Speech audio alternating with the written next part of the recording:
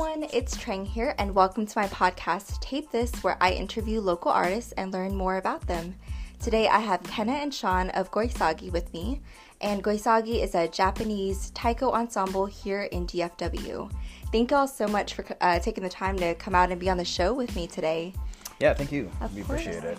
How's y'all's week going so far? Quite busy. Yeah. Oh, yeah. Go for it. Oh.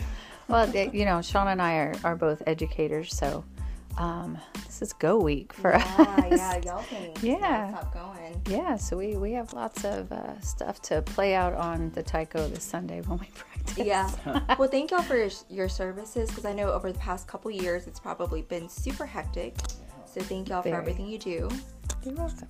Yeah, well, let's go ahead and get started. Yeah, so I know, we've not met in person, so this is the first time we're actually meeting. Mm-hmm. Really pleasure to meet you. I know you've done a lot of work all throughout DFW and with some local artists as well. Can y'all go ahead and, tell us what taiko is? And it comes back to me. All right, so a taiko ensemble, most of the time people think of anywhere from 8 to 20 people all playing different types of drums. It's broken down into 3 or 4 different sizes of drums. Shimadaiko being the smallest ones that are rope tensioned, medium chudaiko, which have bio, so the heads are tacked on, and then larger drums called odaiko, and then all kinds of other metal percussion, narimono. I tend to differentiate because a lot of people will introduce taiko groups as being traditional Japanese drum ensembles, which is not a thing. Taiko was born maybe 70 years ago. As people understand it today, it grows out of a lot of different aspects of Japanese culture, from minyo, which is folk music, to Shinto and Buddhist ritual. Right, and the taiko that's involved there is not musical. It's the difference in going to a concert to going to church. It really is part of the ritual practice. It's not something you go to just get entertained by, right? Gotcha. And then you have things like kabuki and no theater, which are highly stylized, and the percussion there is often the rhythms represent different types of animals or insects, or different, they can represent wind blowing, they can represent waves on the beach, snow falling, rain, all of those things. And there's just, so to kind of get out there and introduce us as a traditional taiko group, like I don't know what that is. Okay. So usually what people think of when they think of taiko, or they see kodo, or they see big name groups and stuff like that, is what's called kumidaiko, which is an ensemble performance. Okay. Yeah, it usually involves a lot of choreography, a lot of motion, and then different lines of people playing different rhythms. Okay, so what y'all do does involve a lot of choreography. Mm-hmm. Can you kind of explain and talk about how that's unique and what kind of choreography?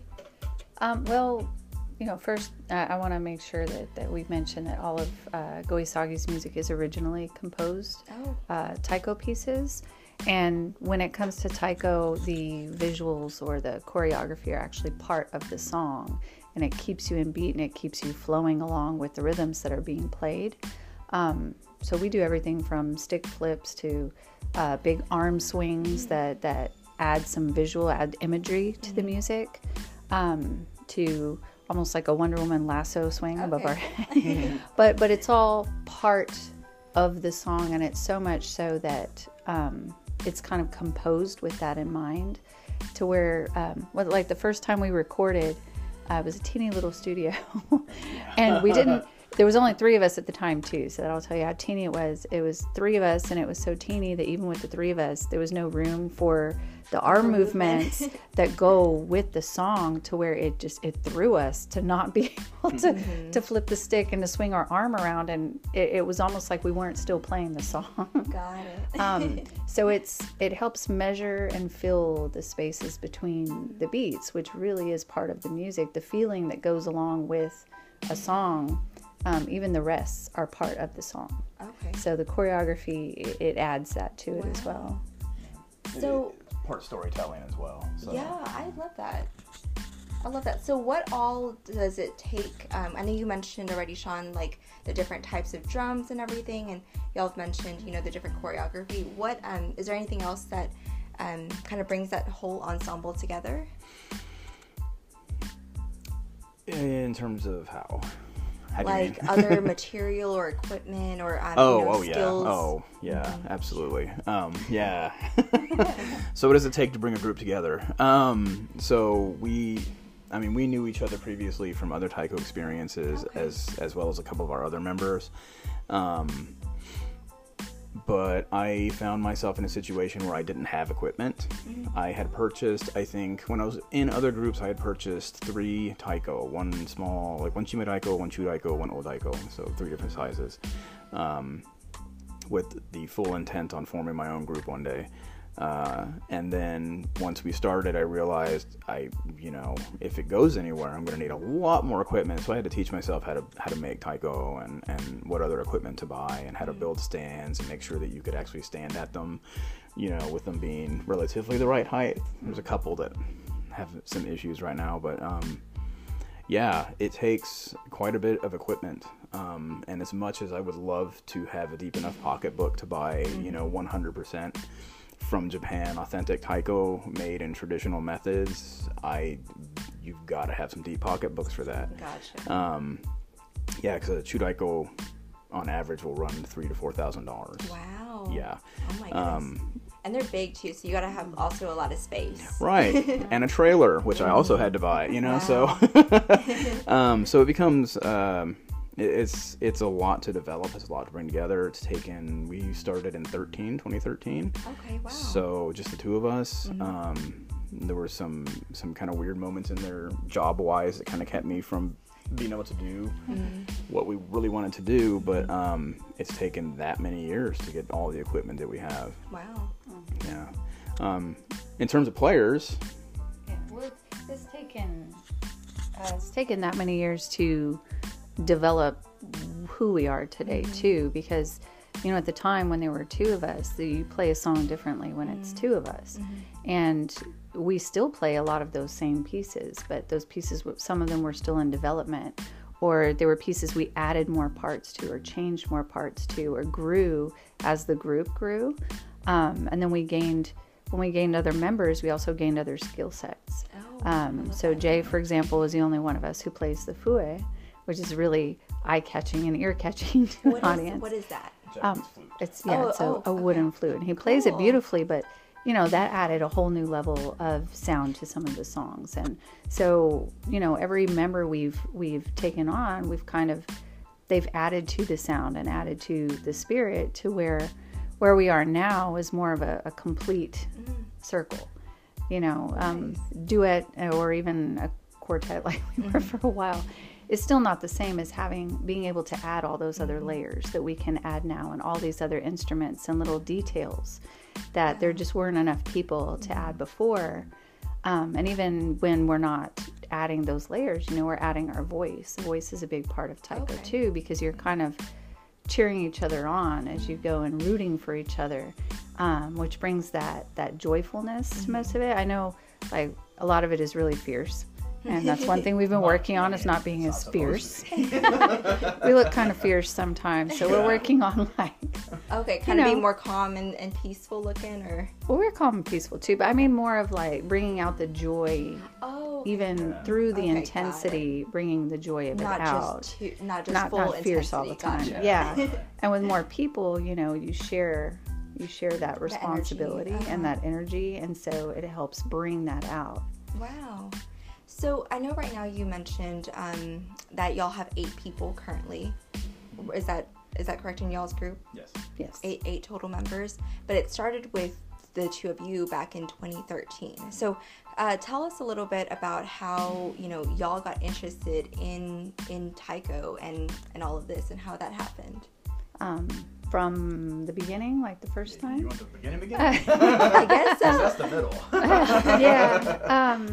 Well, a lot of us, not everyone in the group, but most of us have a percussion background, which stems from school. Got it. I was in high school drumline. That's so cool. I started band when I was like 14. So, we developed a lot of those basic skills, Gotcha. some of which translate over and some of which you have to unlearn. It's a totally different style, Western to taiko. But, you know, a lot of those basics, really, it's a great foundation to become a really good taiko player. Oh, wow. So I just had a percussion background. So when I moved to Dallas, I was volunteering with Japan America Society, and somebody was recruiting for a taiko group. And I thought, well, that sounds fun. So through the experience with that group, I built, you know, my basic level of taiko skills. And when I got to a point where I needed to grow in a different direction, he was already forming a different direction. Oh, okay. And so each of us kind of has our own reason that we ended up in the group. But a lot of us kind of started off on the same path, you know, just really having that love for percussion and for drums and for noise. Yeah. And until we Sound. yes. Yeah. Well, it's good noise. Yeah. Good noise. Well, that's really cool. So what about the, like, was there anything specifically about, like, the Japanese culture that also inspired y'all to get into taiko? Yeah, since high school, I've been interested in the culture. I mean, first, you know, as a kind of a dumb high school kid, just being interested in samurai and the, you know, attached Bushido and kind of what, you know, gets sold pop culturally through that, and then into actually Zen Buddhism for a certain amount of time. It wasn't very long. I'm not particularly religious, so but studying that, and then my actual background, my degrees are in art. So one of the big breakthrough moments for me in art making and sculpture and painting was in the modernist movement in the early 1900s, mid 1900s. Like, there was this explosion of like really paying attention to these different theories, and one of the theories that got a lot of attention was Zen Buddhism. You know, as it was kind of first arriving in America into the popular, you know, mythos. It you know, obviously it had come over with Japanese Americans much earlier than that, but it didn't really, you know, catch fire with the rest of America until later. But it tied into certain painting methods, and so that, like, really just lit me up. And I had started playing drums in 2016 after trying guitar and bass and being like, well, this is not really what I actually like. So my dad was a percussionist in the Air Force Band, and so there was a drum set in the garage, and that's what I started with. And then in 2001, no, earlier than that. No, in like 1997. Yeah, this is like in high school. My friend Matt is like, hey, dude, you need to listen to this CD. And it's Kodo, which is like, you know, is the premier taiko group out of Sado Island in Niigata. And I listened to it and I was like, wow, this is amazing. This is also like long before YouTube, you know, like the internet was still fledgling. So you couldn't really see videos of these things, right? But I saw pictures and I was like, this is insane. Like, what is happening in this, right? And I think there may have been some video out there, but nothing like really major. And so I actually got to see them in 2001, and it just destroyed me. I mean, like all of my expectations for sound were done, right? And I decided at that point I was going to play taiko. And then I came up here in 2004 to go to graduate school for sculpture, and there was Dondoko Taiko Fort Worth, you know, and it was like, okay, I'm in. And I just like marched up after the show and I was like, I want to join your group. And they're like, oh, okay, that's great. They're always taking members, right? But they were like, oh yeah, you're in, you know, because I went up there and started banging around because I've been a, you know, crappy, you know, kit percussionist for a long time. But yeah, so that's how I got in. I don't remember the original question now. Yeah, my question was just kind of how y'all two met and formed, but well, so we arrived. Yeah, so interest in Japan. Yeah, so it just kind of evolved, I think, you know, organically like life does. But she joined Dallas Chiari in Dallas, obviously, and I joined Don Doco in Fort Worth, and then man, the group fell into my lap after like a year and a half. Like, here, you are in charge of this now, and it was like, okay, I'm an idiot, I'll do that. And I was very gung-ho about Taiko, very gung-ho. So like, I would watch every video I could watch on YouTube at that point in time and just practice all the time that I could practice, and so it fell into my lap. Stepping into that teaching role kind of takes away your ability to actually kind of like just play for yourself, you know? And so I joined Chiari, and that's where we met. So I played in both groups. Oh, wow. Yeah. Wow. And for the most part, at that point in time, neither of the groups was gigging enough that like there was a lot of overlap. I think there was like once where I was like, I'm going to pick one. But then I went to Hawaii to train Taiko out there, and then came back and was like, I have to do my own thing now. Because, it's kind of hard to, I don't know, I just had all these ideas that had to happen. And so I started building and started writing, and That is so neat. I love that y'all are so, like, that it's ingrained in y'all. You know, it sounds like Taiko is definitely a huge part of y'all's lives. Absolutely. Yeah.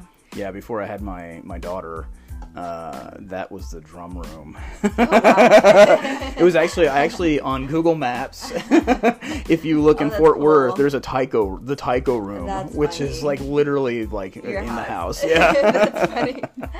That's so funny. No, it's my kids' room. Can y'all share, I guess, can you share the different roles everyone plays within the ensemble? Like, even on the administrative side, you know, what does everyone do as, you know, the 8 of y'all? Okay, well, I mean, musically, the intention is for us to all be able to interchange and switch out amongst the parts. Okay. So we're all, you know, if we started learning one part, then we're going to work on learning the other part to where, you know, we can switch it up as much as possible. That varies for everybody depending on how long they've been with us and where they're at musically.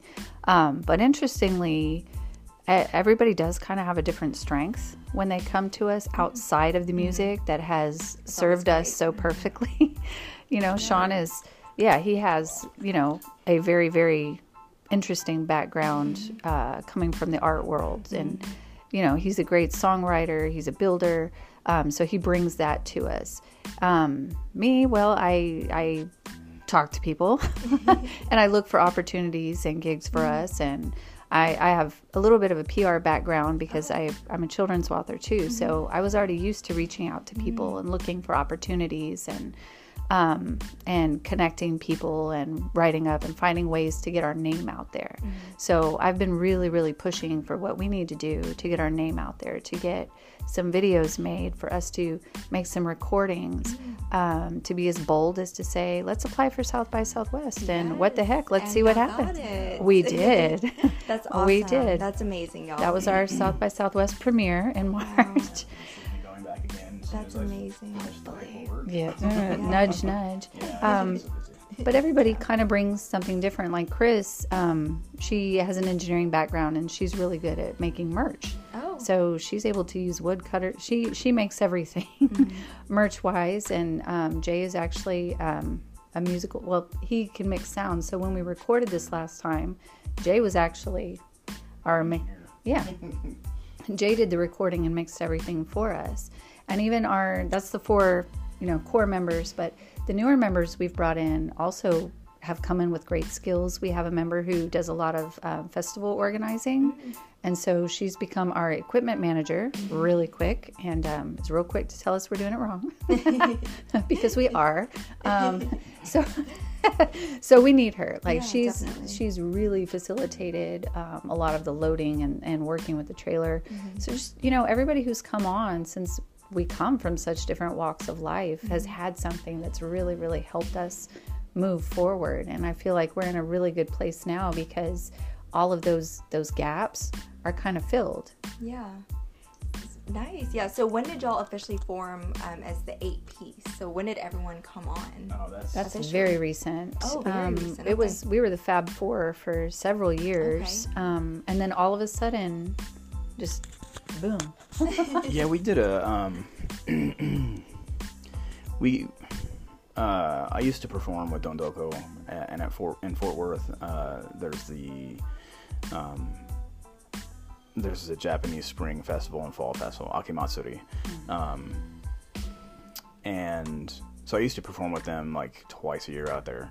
And then, kind of went to Hawaii, came back, and then we finally got this group, Goisagi, got in there. And so we're performing there. And I think that was like, I think it was the second performance there that like all of a sudden, like we started seeing a lot of return people coming. And then, so it, growth is generally really organic. We've managed to keep every single person that's joined the group in the past 3 years. Yep. Yeah. It helps that we play outside in the park, like regardless of rain or 110 degree weather. Yeah, it's nuts. Is there like a uniform that y'all wear? Like y'all always wear the I don't know what it's called, the outfit, the uniform for performance only.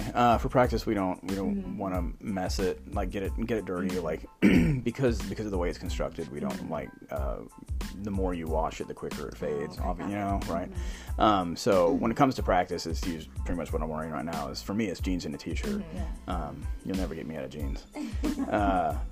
But like pulling the members in has also, that's happened organically. But aside from their kind of like Mayuri helps with logistics, kind of getting everything organized. She kind of like keeps poking me in the ribs about like getting our paperwork in order, just so even our internal communication, right? Yeah. But like Katie and Fallon are also both collegiate percussionists, and so like that's huge. Like it's very difficult to like go and find people who have classical training in percussion and like did drumline in DCI and stuff like that. So it's like that's a big deal, and so that's kind of accelerated us forward as well, because we weren't necessarily starting from scratch, because in a lot of cases people come up and be like, oh, this is really great, I'd like to do this, and then they kind of, wow, that's really intense. And if they don't have a musical background, then it can be really tough for them. Definitely. You asked about the performance uniform. So we do have an official one. That's usually what, if you see pictures, that's we pretty much are always wearing that one. We're working on getting a summer uniform because something lightweight. Yes, because one we have is so not. So we all wear black pants and tabi, which is like a traditional Japanese work shoe. It's got the little, people call it a Ninja Turtle shoe, which it's not. Yes. And then we have a hoppy coat. In our case, it's got a yellow and black, really beautiful water-related design. And then we wear an obi, which is a belt that you tie around it, and a hachimaki, which is kind of like a headband you twist around. And the teko, which are wrist coverings. What the right word is in English? It's, I mean, like wrist cuffs. It's a bracer. Technically, it's a bracer. Okay. It used to be part of armor. Yeah, now it's obviously not, because it's just like it's basically a sweatband, but it's not a sweatband like Western sweatband. You put the thing you put on your leg to play tennis or whatever. It's not that material. It's like, it's a very specific design and everything, but it's designed to brace your wrist and then keep all the sweat from running down to your hand. Okay. Yeah, that makes sense. So with the like the group and everything, like what are y'all wanting to do with the group? That's a great question, because since there's so many of us, I'm sure we all have individual goals that we're working towards. I think the main push right now is, we've started to really gain some speed with some of our gigs or our performances. So we want to do more of those gigs, more travel, more wider audiences, more varied audiences, even people who haven't heard taiko before, to kind of break down some of those barriers. So we definitely want to enhance our performance to get just past where we've been.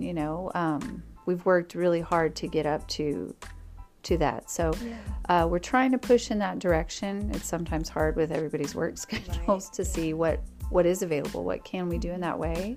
But I think we're ready for it. And now that we released our EP in April, that was our first EP together. So that's another big milestone for us. Thank you. Yeah, it's called Alight. It's on all the streaming platforms, and then we also have it in CD for people who are cool like us that have CDs in the car. You remember what a CD is? Yes. So, just within this past year, we played South by in March, and then in April the EP was released. So these have all been milestones that have been happening kind of all at once. And I think we're just ready to ride the wave and see where it can take us.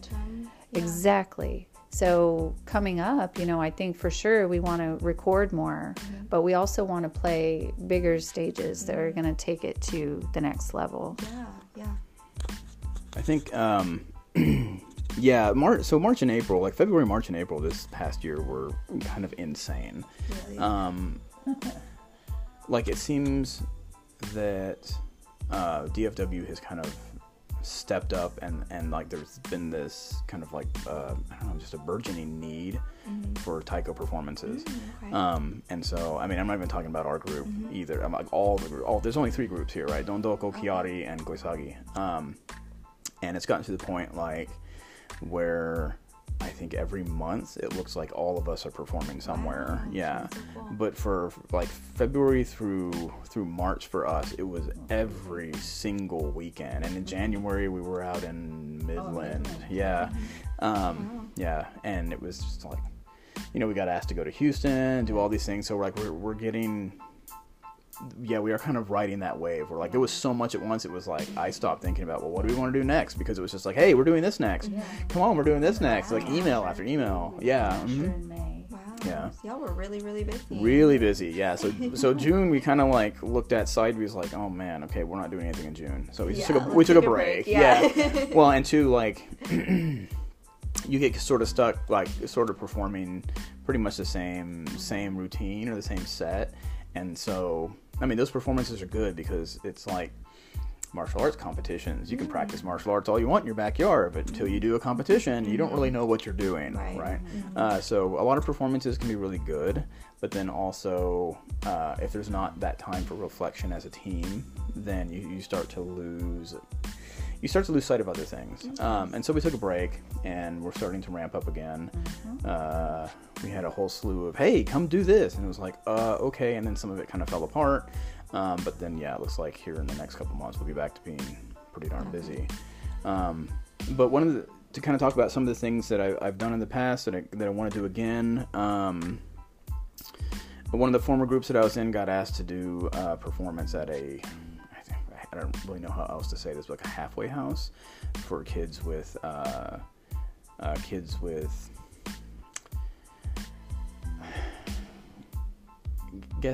kids who were emotionally disturbed, right? So like some mental health issues. Some very serious mental health issues where they couldn't be alone, they couldn't live with their family, they have to have like a very, very structured life. And I managed to take a few members from the other group and go and do that. And that was daunting in a lot of ways. Like it's just like a lot to walk into, not really kind of understanding. And I was kind of a young teacher at that point in time, right? So this made everything that I saw in the classroom like pale in comparison. Like it's really different. But to be able to do things like that, Chris asked a couple weeks ago, hey, do you want to do a Pride Festival? And I was like, yep, we should do a Pride Festival. So talking about voice and stuff like that, in taiko, like all of the members get a say in what we do. If there's something, I don't know what it would be, but if there was something that we were talking about performing at where somebody was uncomfortable with it, then we're not going to do it, right? But also like we really, really try to listen to each other and figure out like where we want to go, what we want to do with this, because I'm the artistic director and I write and choreograph thus far pretty much everything. But taiko's all about team. It's all about, community. The community that you build, not only within your group, but like how you connect to other parts of the community. And so like going out and trying to find new places to perform. I mean, we've done bars, South by Southwest. We've done Ice hockey. Oh yeah, I always forget about that. Yeah, we played at the Allen Rangers, right? It was Allen All Stars. Oh, All Stars. I think it was the Rangers. Yeah, they actually rolled us out on the ice. Yeah, it's kind of wild. That's actually really, really cool. Yeah, so, but yeah, there's a lot of things I'd like to add because community is really quintessential to taiko, because taiko that people see grew out of post-World War II Japan, and then Japanese Americans trying to stay tied to their culture here in America. And it's taken a lot of turns and stuff like that, and it's incorporated jazz, improvisation, a bunch of other stuff, but like it's always been about bringing community together and like raising an awareness of roots and just community building. Yeah, I love that. I've meant to ask if y'all don't mind answering here. What is the name of y'all's group? What does that mean? Is there a meaning behind it? Gonna pass that microphone back. God, yeah. So I can spin a yarn, right? So I didn't know what to call us at first. So like we started in 2013. We started, meeting up and writing stuff in 2013.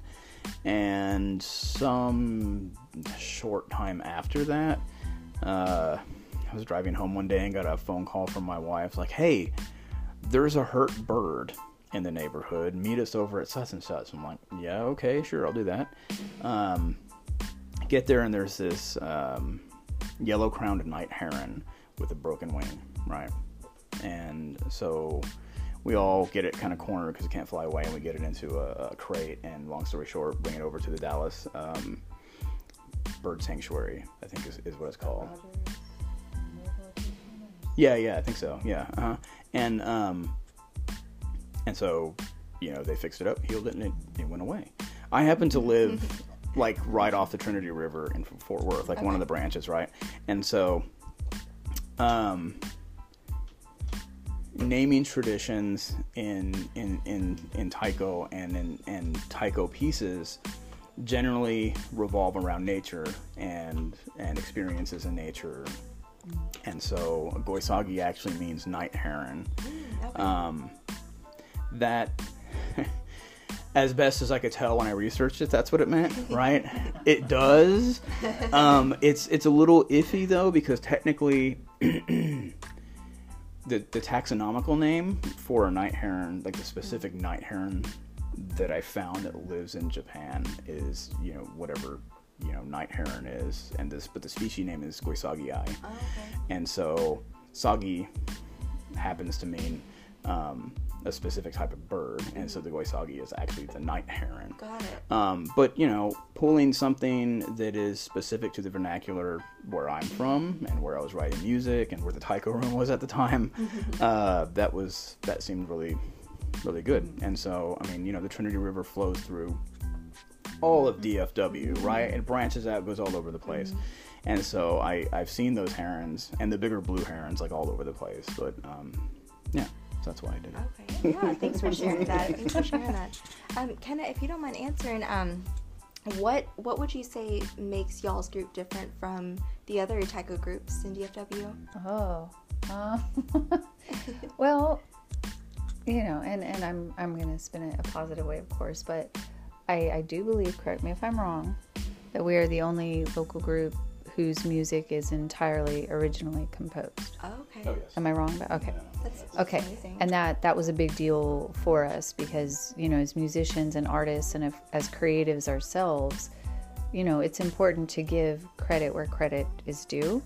And when you play someone's music without giving that credit or, without giving it the proper respect that it deserves, you have kind of an internal conflict. So that was something really important that we wanted to make 100% sure that our group did 100% all the time. We're not covering anything. We're not throwing in anybody else's anything. It's all originally from the group. So I really think that makes us quite unique in that way because you're not going to hear our songs played by anybody else anywhere. except for us. Nor will you hear us playing anybody else's music. We also Go ahead. No, it's fine. No, go ahead. So I think that's a really big deal.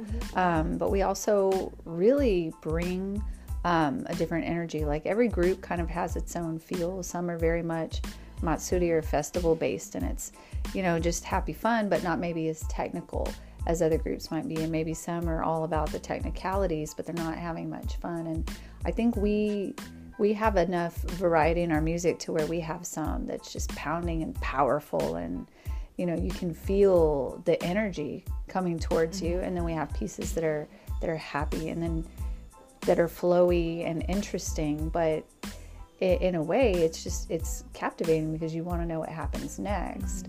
Each of the pieces also is kind of like a story.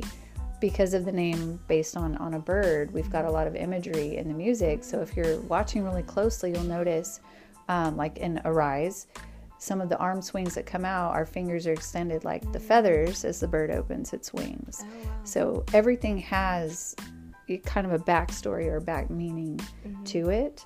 Might not be obvious to everybody watching, the first time around, but each of the pieces really does have its own story.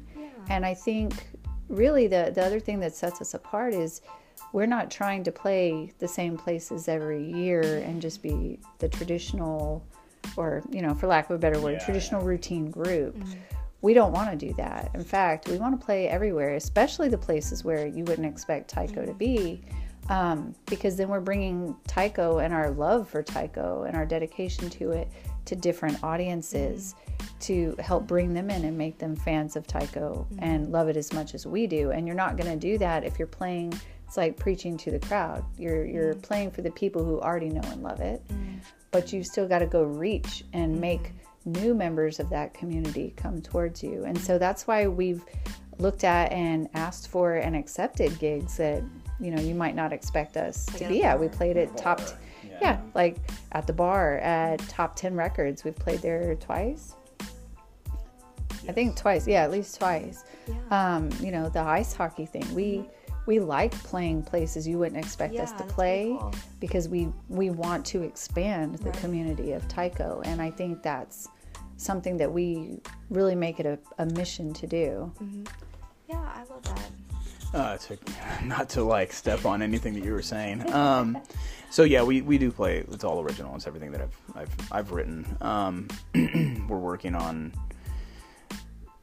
I always want my players to write stuff, right? There's a lot of solos that occur, and obviously, they're solos. The player composes it, figures out what they want to do with it on their own. On their own.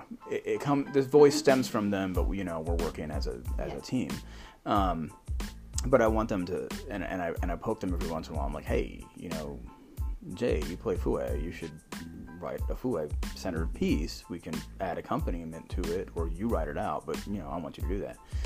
Ken is working on a piece. But to go back on, to kind of touch on two things. We don't want it to sound like the other groups just are copying other people's stuff. That's not really. That's not what it. Because they do it. They do their best to give it justice, right? But there are some pieces out there that big name groups play that are written by very specific people who are actually not part of those groups, and those pieces were written for that group. So to go out and play certain pieces is we as artists ourselves, it just didn't feel right.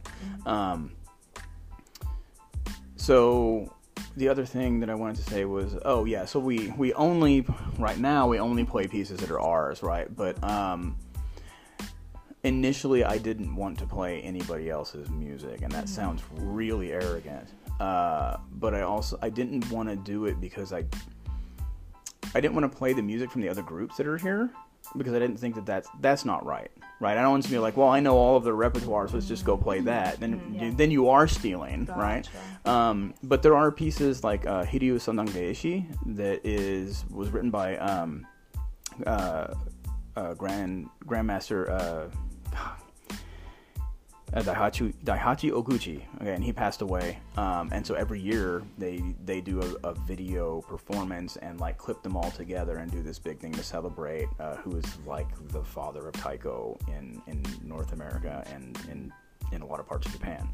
And so I want us to learn that, because that's a piece that the community has said, hey, everybody should learn this so that there's something that we can all do when we get together. And there are other pieces like that, and those things have the okay. They're they're greenlit to be copy left or open source or whatever. So you can take the piece and either, if it's very simple or Matsuri like festival music you can kind of rearrange it to fit your own needs or your own stylizations, or those pieces are just out there so that when you do meet other groups, you are able to play things with them. It's like, hey, do you my mind's blanking. But yeah, are there pieces that that you can play with us? Go on stage. Yeah, come on up, that sort of thing. There's a movement right now to kind of create, it's like, like you said, there's 3 groups here locally, and we don't do a whole lot together because we're trying to respect each other's place. Excuse me.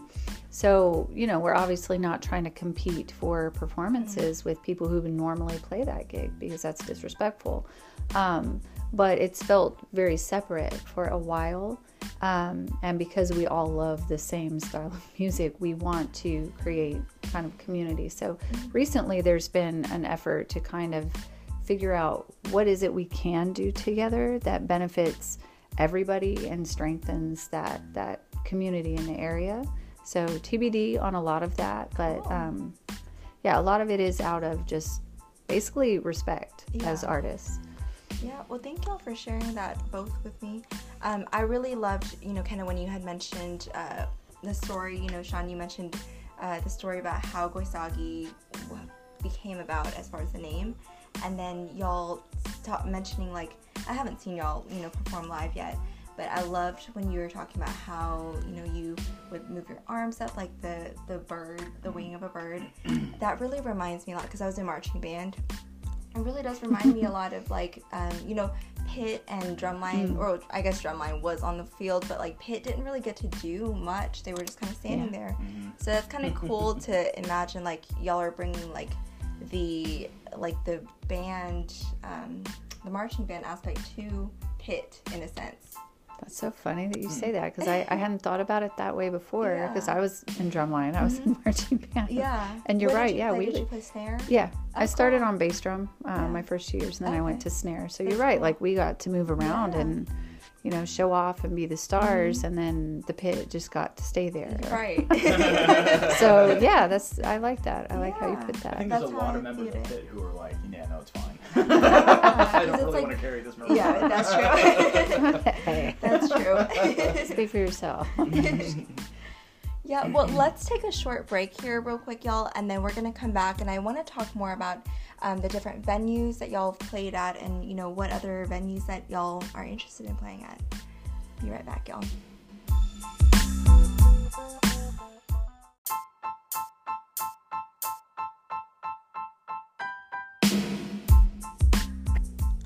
All right, y'all, so we are back here with Goisagi. We have Kenna and Sean, and we were just talking about how they came about as their name, which I thought was really cool. Next, I want to talk to y'all about, honestly, the your goals. I know you already mentioned that as an 8-piece group, you probably have different goals, but definitely just going out and performing at as many venues as possible to spread taiko everywhere. Where would you say that y'all hope to be in the next 5 years? Oh, that's a good one. I would kind of like us to receive opportunities that are recognized widely in the city, or just in general as artistic performances, like being part of a stage play, for example, or I think it'd be incredible to perform, at the Winspear Opera House, for example, to be part of a big stage musical performance. I would I know that's maybe a one-time thing or a seasonal thing, but I think that would be an opportunity we could all learn and grow from. So that would be great. I personally would like us to travel a little bit. Hint, hint, anyone in other cities, bring us there. I was like, well, we did. Yes, one. We broke the ice. So, to reach out a little further and see what happens. But definitely some really powerfully viewed stages, I think, would be something I would like us to see. Yeah. That actually has been something that I've thought about before, to accompany other types of music or performance on stage. I like performing out there as celebration. So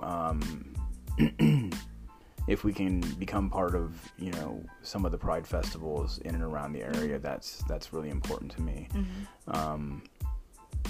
Performing at schools, we've done that just at our own schools. That's pretty cool. Yeah, but that's true too. Is workshop styles actually let kids play. I actually I'm gonna try again this year. Try to start a taiko club at my school. Cool. Since all the equipment goes home with me and gets stored at my place. So trying to start that again. But I don't. Like I said, we've been riding this wave a bit, so I kind of shelved what I'm really trying to do. But also as somebody who's in charge of whether or not everybody's playing my music correctly, that's kind of on Sundays. That's my primary concern is hey, are we doing this right? Are we bringing the right energy to this? But I forgot to mention that was it 1 year ago, 2 years ago? I don't know. We performed at City Hall. You remember that? For the Lunar New Year Festival. Oh, that's cool. And that was really cool, but it got me thinking, if we can, connect to the Office of Cultural Affairs, that's a good way to get recognized as part of the city's or DFW, the Metroplex's culture, as far as artists. And so I think that's something I want to build towards to connect us in that way to the cities who have helped inspire us and host us, to be more part of that official part of the landscape. I think would be really good for us too. Yeah, that's really cool that y'all put it at Lunar Festival. We also did 3 or 4. This was really early on. This was only you, me, and Chris. We did the Botanic Gardens and Japanese Gardens in Fort Worth had a Chinese Lantern Festival. That was I think I've seen twice. Photos from that. So they were like, "Hey, do you want to do this?" I'm like, "Yeah, sure." It was a month before the first gig that we did. No, the Japanese Gardens in Fort Worth.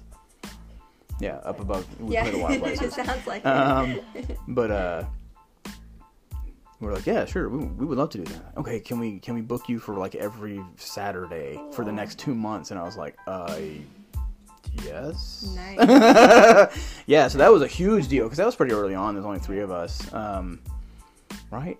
Or was Jay part of the group at that point? I don't think Jay was with us yet. Yeah, I can't remember from the pictures, but that was a cool experience. I don't remember what I was going to say about that. That's why I have my list of questions here to keep us on track. Yeah, no, that's I love that y'all have performed at so many places and just different places I guess you never would have thought, like you mentioned. That's too cool. So what is what is one venue or event you'd love to perform at one day aside from the ones that you've already performed at? I'm not sure. I would actually yes, I do know. I think the next step that I would want to do is, since I live in Fort Worth, is Fort Worth has Mayfest, and then it also has the art festival with Arts Goggle. Oh, Arts Goggle, right. Yeah. But Mayfest has stage, so I would like to do that. I think that really, honestly, it's just a matter of us applying to it, and I just forget about it until they're like, "Hey, Mayfest is coming up." And I'm like, "It's May," because usually it's the end of the school year, and I'm like, "Oh yeah, you're like I have, barely trying to get hanging by. on, yeah." But yeah, Artist Goggle. Well, and also in the past couple of years with COVID and everything, that sort of threw us for a curveball, but it also opened us up to some performances that were outdoors that were like off the beaten path. So I think that helped too. Yeah. What do you want? We've talked about, at least Sean and I, going to percussion events to present. And I don't remember which one we had talked about, but I know PASIC is a big thing. It's a percussion conference. It's a national one. So that's something I would like to do one day. And we've kind of talked about building something to get there and see what happens, because I think what we'd be bringing is very different. We're both also creative percussion artists. It's a company where every instrument is handmade. They're all unique, handcrafted pieces of mostly steel. Yeah, all kinds of different percussion. I mean, I've got gongs, clog bells, shakers, all kinds of stuff from them. Cymbals. Yeah, we've got all kinds of instruments from them, and so we kind of want to definitely represent the opportunity that they gave us to represent them in a good way to a bigger audience. But we want to bring what we do to more people, because I think the reputation of percussionists in a lot of ways is like Animal. We're just loud and bang on stuff. Well, it's true. That's what everybody thinks. Animal. And we just bang on stuff and we're loud, and there's so much more depth to it than that. And a lot of what we like to do is what isn't always the first thing that comes to mind. So getting the chance to present at PASIC or at other conferences, I think would be a really great way to make some new connections, to learn a lot more ourselves too. But also to get the word out to even more people, like this is another route you can take, or something you can incorporate into your style of music. And that's what I love about percussion, is it's so endless. There's never going to be a day where you've played every single percussion instrument in existence. There's always going to be another one. So, we're part of that. We want to bring that variety back out. And I think presenting at conferences, doing workshops with kids or adults, even like corporate team building events, is a good way to get even more people to bring the joy of it to different people. Yeah, I think that, like I said earlier, Taiko's celebration. While our performances are definitely designed to be as dynamic as possible, a big loud piece followed by something that is more contemplative, more technical, quieter. That's certainly there, but I think overall Taiko is definitely a celebration. And so my goal, while we want to play more places, we want to play a diverse types of places, like just anywhere and everywhere that'll have us, not because we're attempting to bankroll this thing, but because but really, like, we still run into people who are like, I've never seen anything like this, and it's like, to me, I'm just like, okay, I don't know what rock you live under, but like, when I got here in Dallas, Fort Worth, I'm from San Antonio, there are no Taiko groups there. Still, as far as I know, there aren't any, right?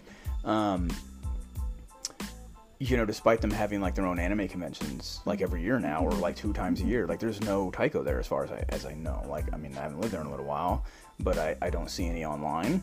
There are some in Austin. The first one that I saw, other than like a big international performance, was here in DFW. And it's 2022 and there's still only 3 of us. So like there are a lot of corners of DFW that, despite the diverse, backgrounds that people come from, all across DFW, there's just people who've never seen it. you know, or even seen it on TV, which to me is unfathomable. But you know, I mean, yeah, honestly, before I met you kind of through Lottie, I had never seen any posts about Taiko or anything. So I was just like, whoa, that's really cool. She's in that, because I never even knew that was a thing. Yeah, so it is different. It's niche, you know, and if you are not a percussionist, like, it really is, for the most part, like what is popularly recognized is just drums, you know. I mean, you know, there's other percussion that goes with it, but, you know, people see the drums and they hear the drums the most, and they don't really recognize some of the stuff that's going on in the background.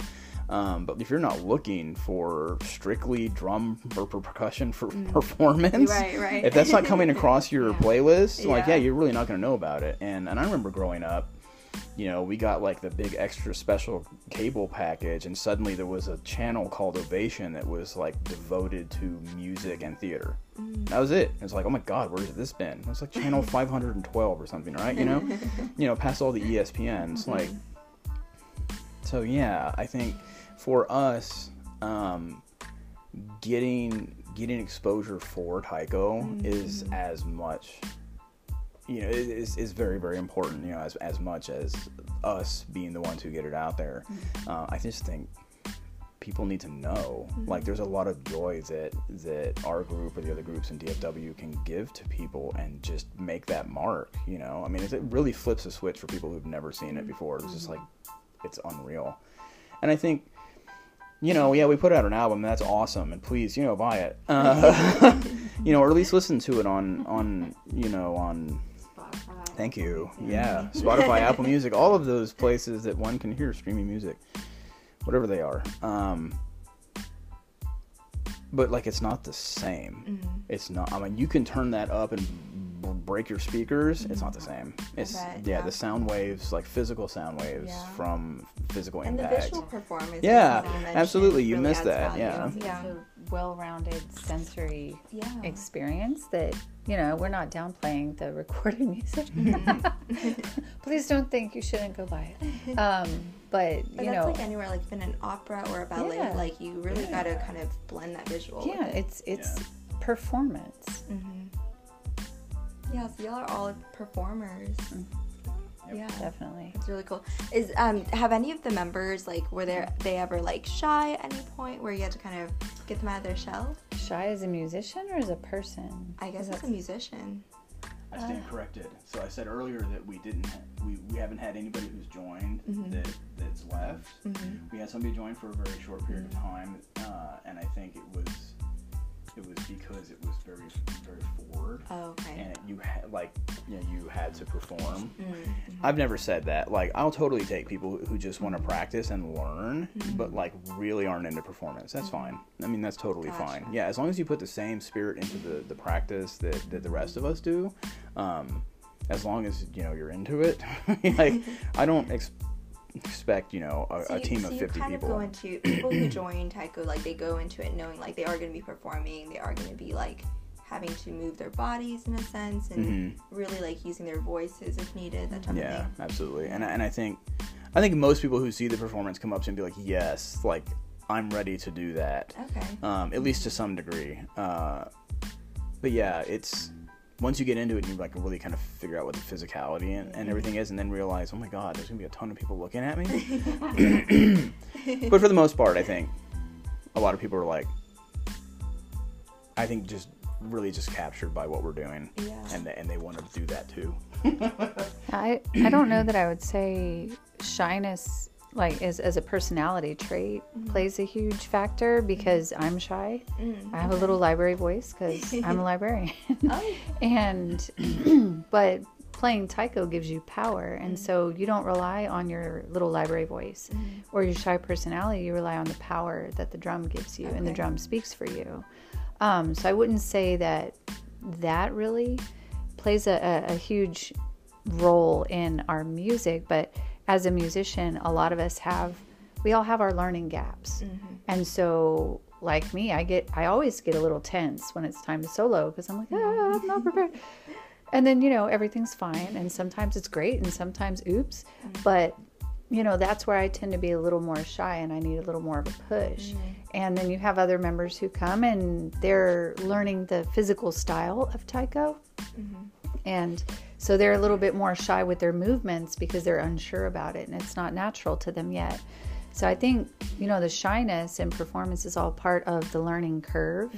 You're not going to be shy in what you're really strong at, and you're probably going to avoid what you're not so strong at. But Sean doesn't let us get away with that. So he really doesn't. But that right there has been what's made all of us grow. Wow. And that was what I was looking for when I teamed up for him, was growth and developing and really honing my skills. And I've done that. Even the things that I'm like, really don't want to do motion drills today, but you do but it really does help, because if you just shy away from it, you're never going to get better. Right. And so whatever you're bringing in, you're still going to have to do it, even if you don't do it well, because the more you do it, the better you're going to get. And I've just always been really grateful that he hasn't said, okay, well, this is where you're strong and you stay there. It's like, okay, well, yeah, that's where you're strong, now switch to the other part, because you've got to learn that. And you're really great at this, so go over there and do that thing that you think you're bad at, because you need to get better at it. And we've all grown because of that. Yeah, that's important. So nice job, Sean. I'm trying. Yeah. What's y'all's favorite venue or event you performed at so far? And can you share that full experience, how it was? Can you? I can think of one off the top of my head that stuck out. Yeah. Okay, go for it. I'm trying to remember the occasion, but it was a festival occasion in Grand Prairie. Which festival was it? I can't remember. Yes, at Asia Times Square. Yeah, the soft opening. Yes. Yeah, that was really good. Yeah, oh man. When was this? Like when they first opened? It was during COVID, because we showed up in masks. Towards the end of COVID. Yeah. Oh, you mean like when they were like opening back up, or? Yeah. Because I thought they'd been around for a while. They've been around for a while, have. but they built the big Times Square thing there with all the the staging and everything. And what happened was, we were all supposed to perform outside, and it was raining, like storming raining, and we were like, ooh, okay, well, taiko can't get wet. You just can't. Yeah. What's going to happen? So they assured us there'd be a place to perform inside, and there was. They'd set up a stage, and I forget who was before us, but there was a group before us. It was really interesting, and then there was a Hawaiian dance group. There was all kinds of different really talented performers. But the crowd, I guess because they'd taken everyone who was supposed to be outside and packed them inside. Really, sorry, COVID regulations, but I think it was after COVID. Well, we did show up in masks, so it was something like that. But wow, the energy felt there was insane. Wow. Like, it was packed full of people, and we are normally like ear-shattering loud. But the crowd was almost just as powerful as we were. And it was so incredible to just feel like people who were so excited to be there. And I was like, yes, that was, I don't even know if I messed up, because it was so fun. It was washed away. It was so fun and so exciting to be part of that. And so that was a really big deal. It really stuck in my heart. And then the first time we played after the hiatus with COVID, because, we'd built this momentum, and COVID came and it kind of was like, cancel. And we even stopped practicing for a little bit, because like everybody else, we didn't know if that was safe either. So when we started going again, it was really kind of wobbly. Like, well, are we going to be able to perform? What are we going to do? But Top 10 Records had us out with a no audience event. It was us and a couple of other people, and they had a cameraman filming. And so this was going to be something that would be streamed live. So even though there was no crowd at all, it was in one of my favorite record shops, but it was the first time we played live in a while. And it was just a really weird time. I think we even walked in just feeling like, this is just weird. Nobody's here. This is really odd. But once we got going, it felt so good to be back. that even at the end, I always tell it because I think it's hilarious, but we all had parking tickets except for Sean because he was late, so he missed the meter. The other three of us, we all got parking tickets. They're still giving tickets out. Oh my goodness. I know, but but I was like, but it was worth it. I will gladly pay my parking ticket. That was worth it, and that was really special to me. Wow. Yeah, I remember why we don't remember the people before that performance at Asia Times Square, because it was a Polynesian fire dance group, and because they moved everything indoors, they were like, bye. Like, because you can't just light the stage on fire. At least, okay, I think that's what it was, but they didn't get to perform. So there was this, we were supposed to play at X time or whatever, and then they couldn't do it. And they're like, oh, well, if y'all are ready, and we're like, right here, let's go. Yeah, but there were a lot of great performances that night. Yes. A lot of different dance groups, and just the music was awesome. Yeah, I can imagine, like, I think it'd be cool to see, like, lion dancing behind y'all playing. That would be awesome. Or, like, around, like, yeah, that would be cool. What, like, how do y'all pick what venues to perform at? Like, do you, like, what's y'all's booking process? Or, do y'all just kind of, reach out to everyone? We actually get a lot of stuff that just shows up in the email. Now we do. Yeah, I mean, Kenna is our PR person. She's done a lot of footwork. I am absolutely not a PR person. You can't tell on stage. You can't tell in the classroom. I'm mostly an introvert. I will gladly spend the weekend building stuff in the garage and not speak. But yeah, once I'm playing taiko and everything, that's totally different. I feel like all artists are, like, actually introverts, it's so cool. I think, like, so I guess half a year ago or a year ago, they came out with that, the concept of, like, somebody who switches between introvert and extrovert. I can't remember what it's called. Yeah. I think I'm more like that, especially since I've started teaching. This is my 16th year. It's like you got to turn it on for the kids. Yeah, exactly. And then you have to go, I'm out. And, like, go take a breather for a while, right? Yeah. So yeah, I'm definitely like that. But, kind of put all this PR footwork in, and because of being an author and being a librarian and having these connections, doing film and stuff like that, like getting to talk to all these people, those connections have obviously come very much in handy, as have the other members as we've grown, like saying, hey, we should go do this thing. Let me get in contact with this person. Nice. Yeah, so that's really been a big help. Our Instagram presence has doubled in the past year and a half. Okay.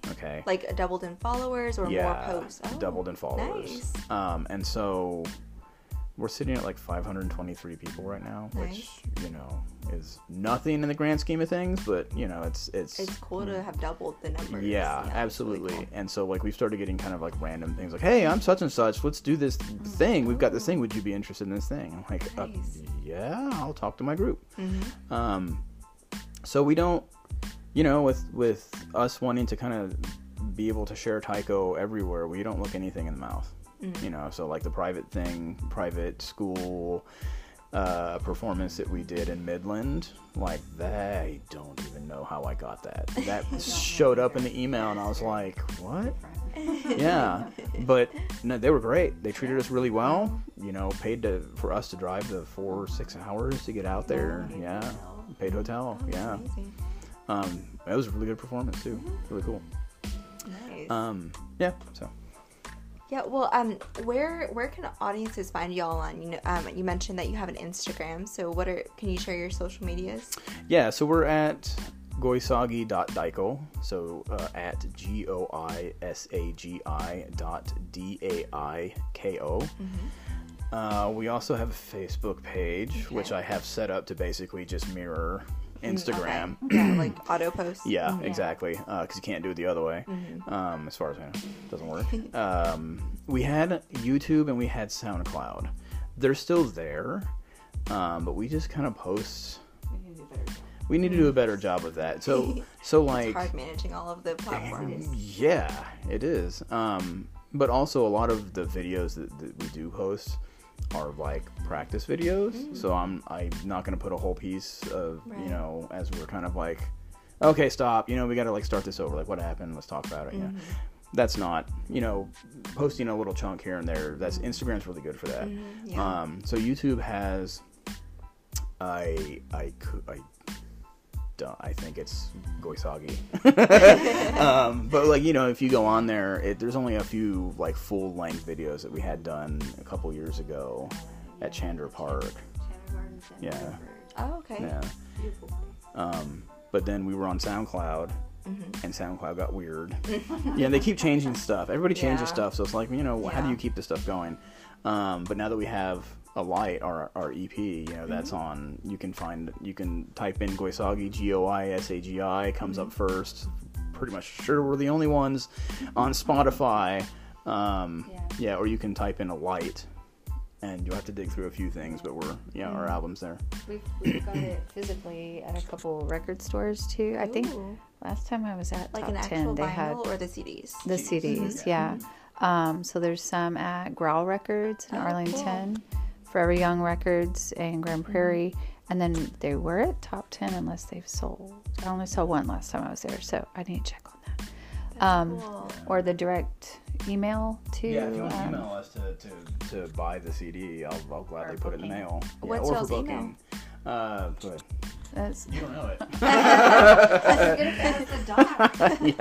Yeah. So it's the same thing. It's goisagi.daiko@gmail.com. Okay. So goisagi.daiko. Yeah, and y'all can email them as well if you have any venues that you want them to perform at, for sure.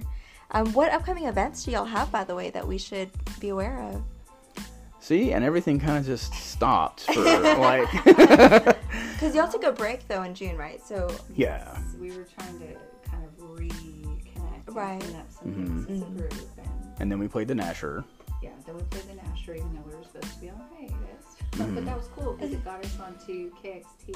oh, cool. Took Yeah. some photos and did a little awesome. write up on us in KXT from that. Then we just did Anime Dallas.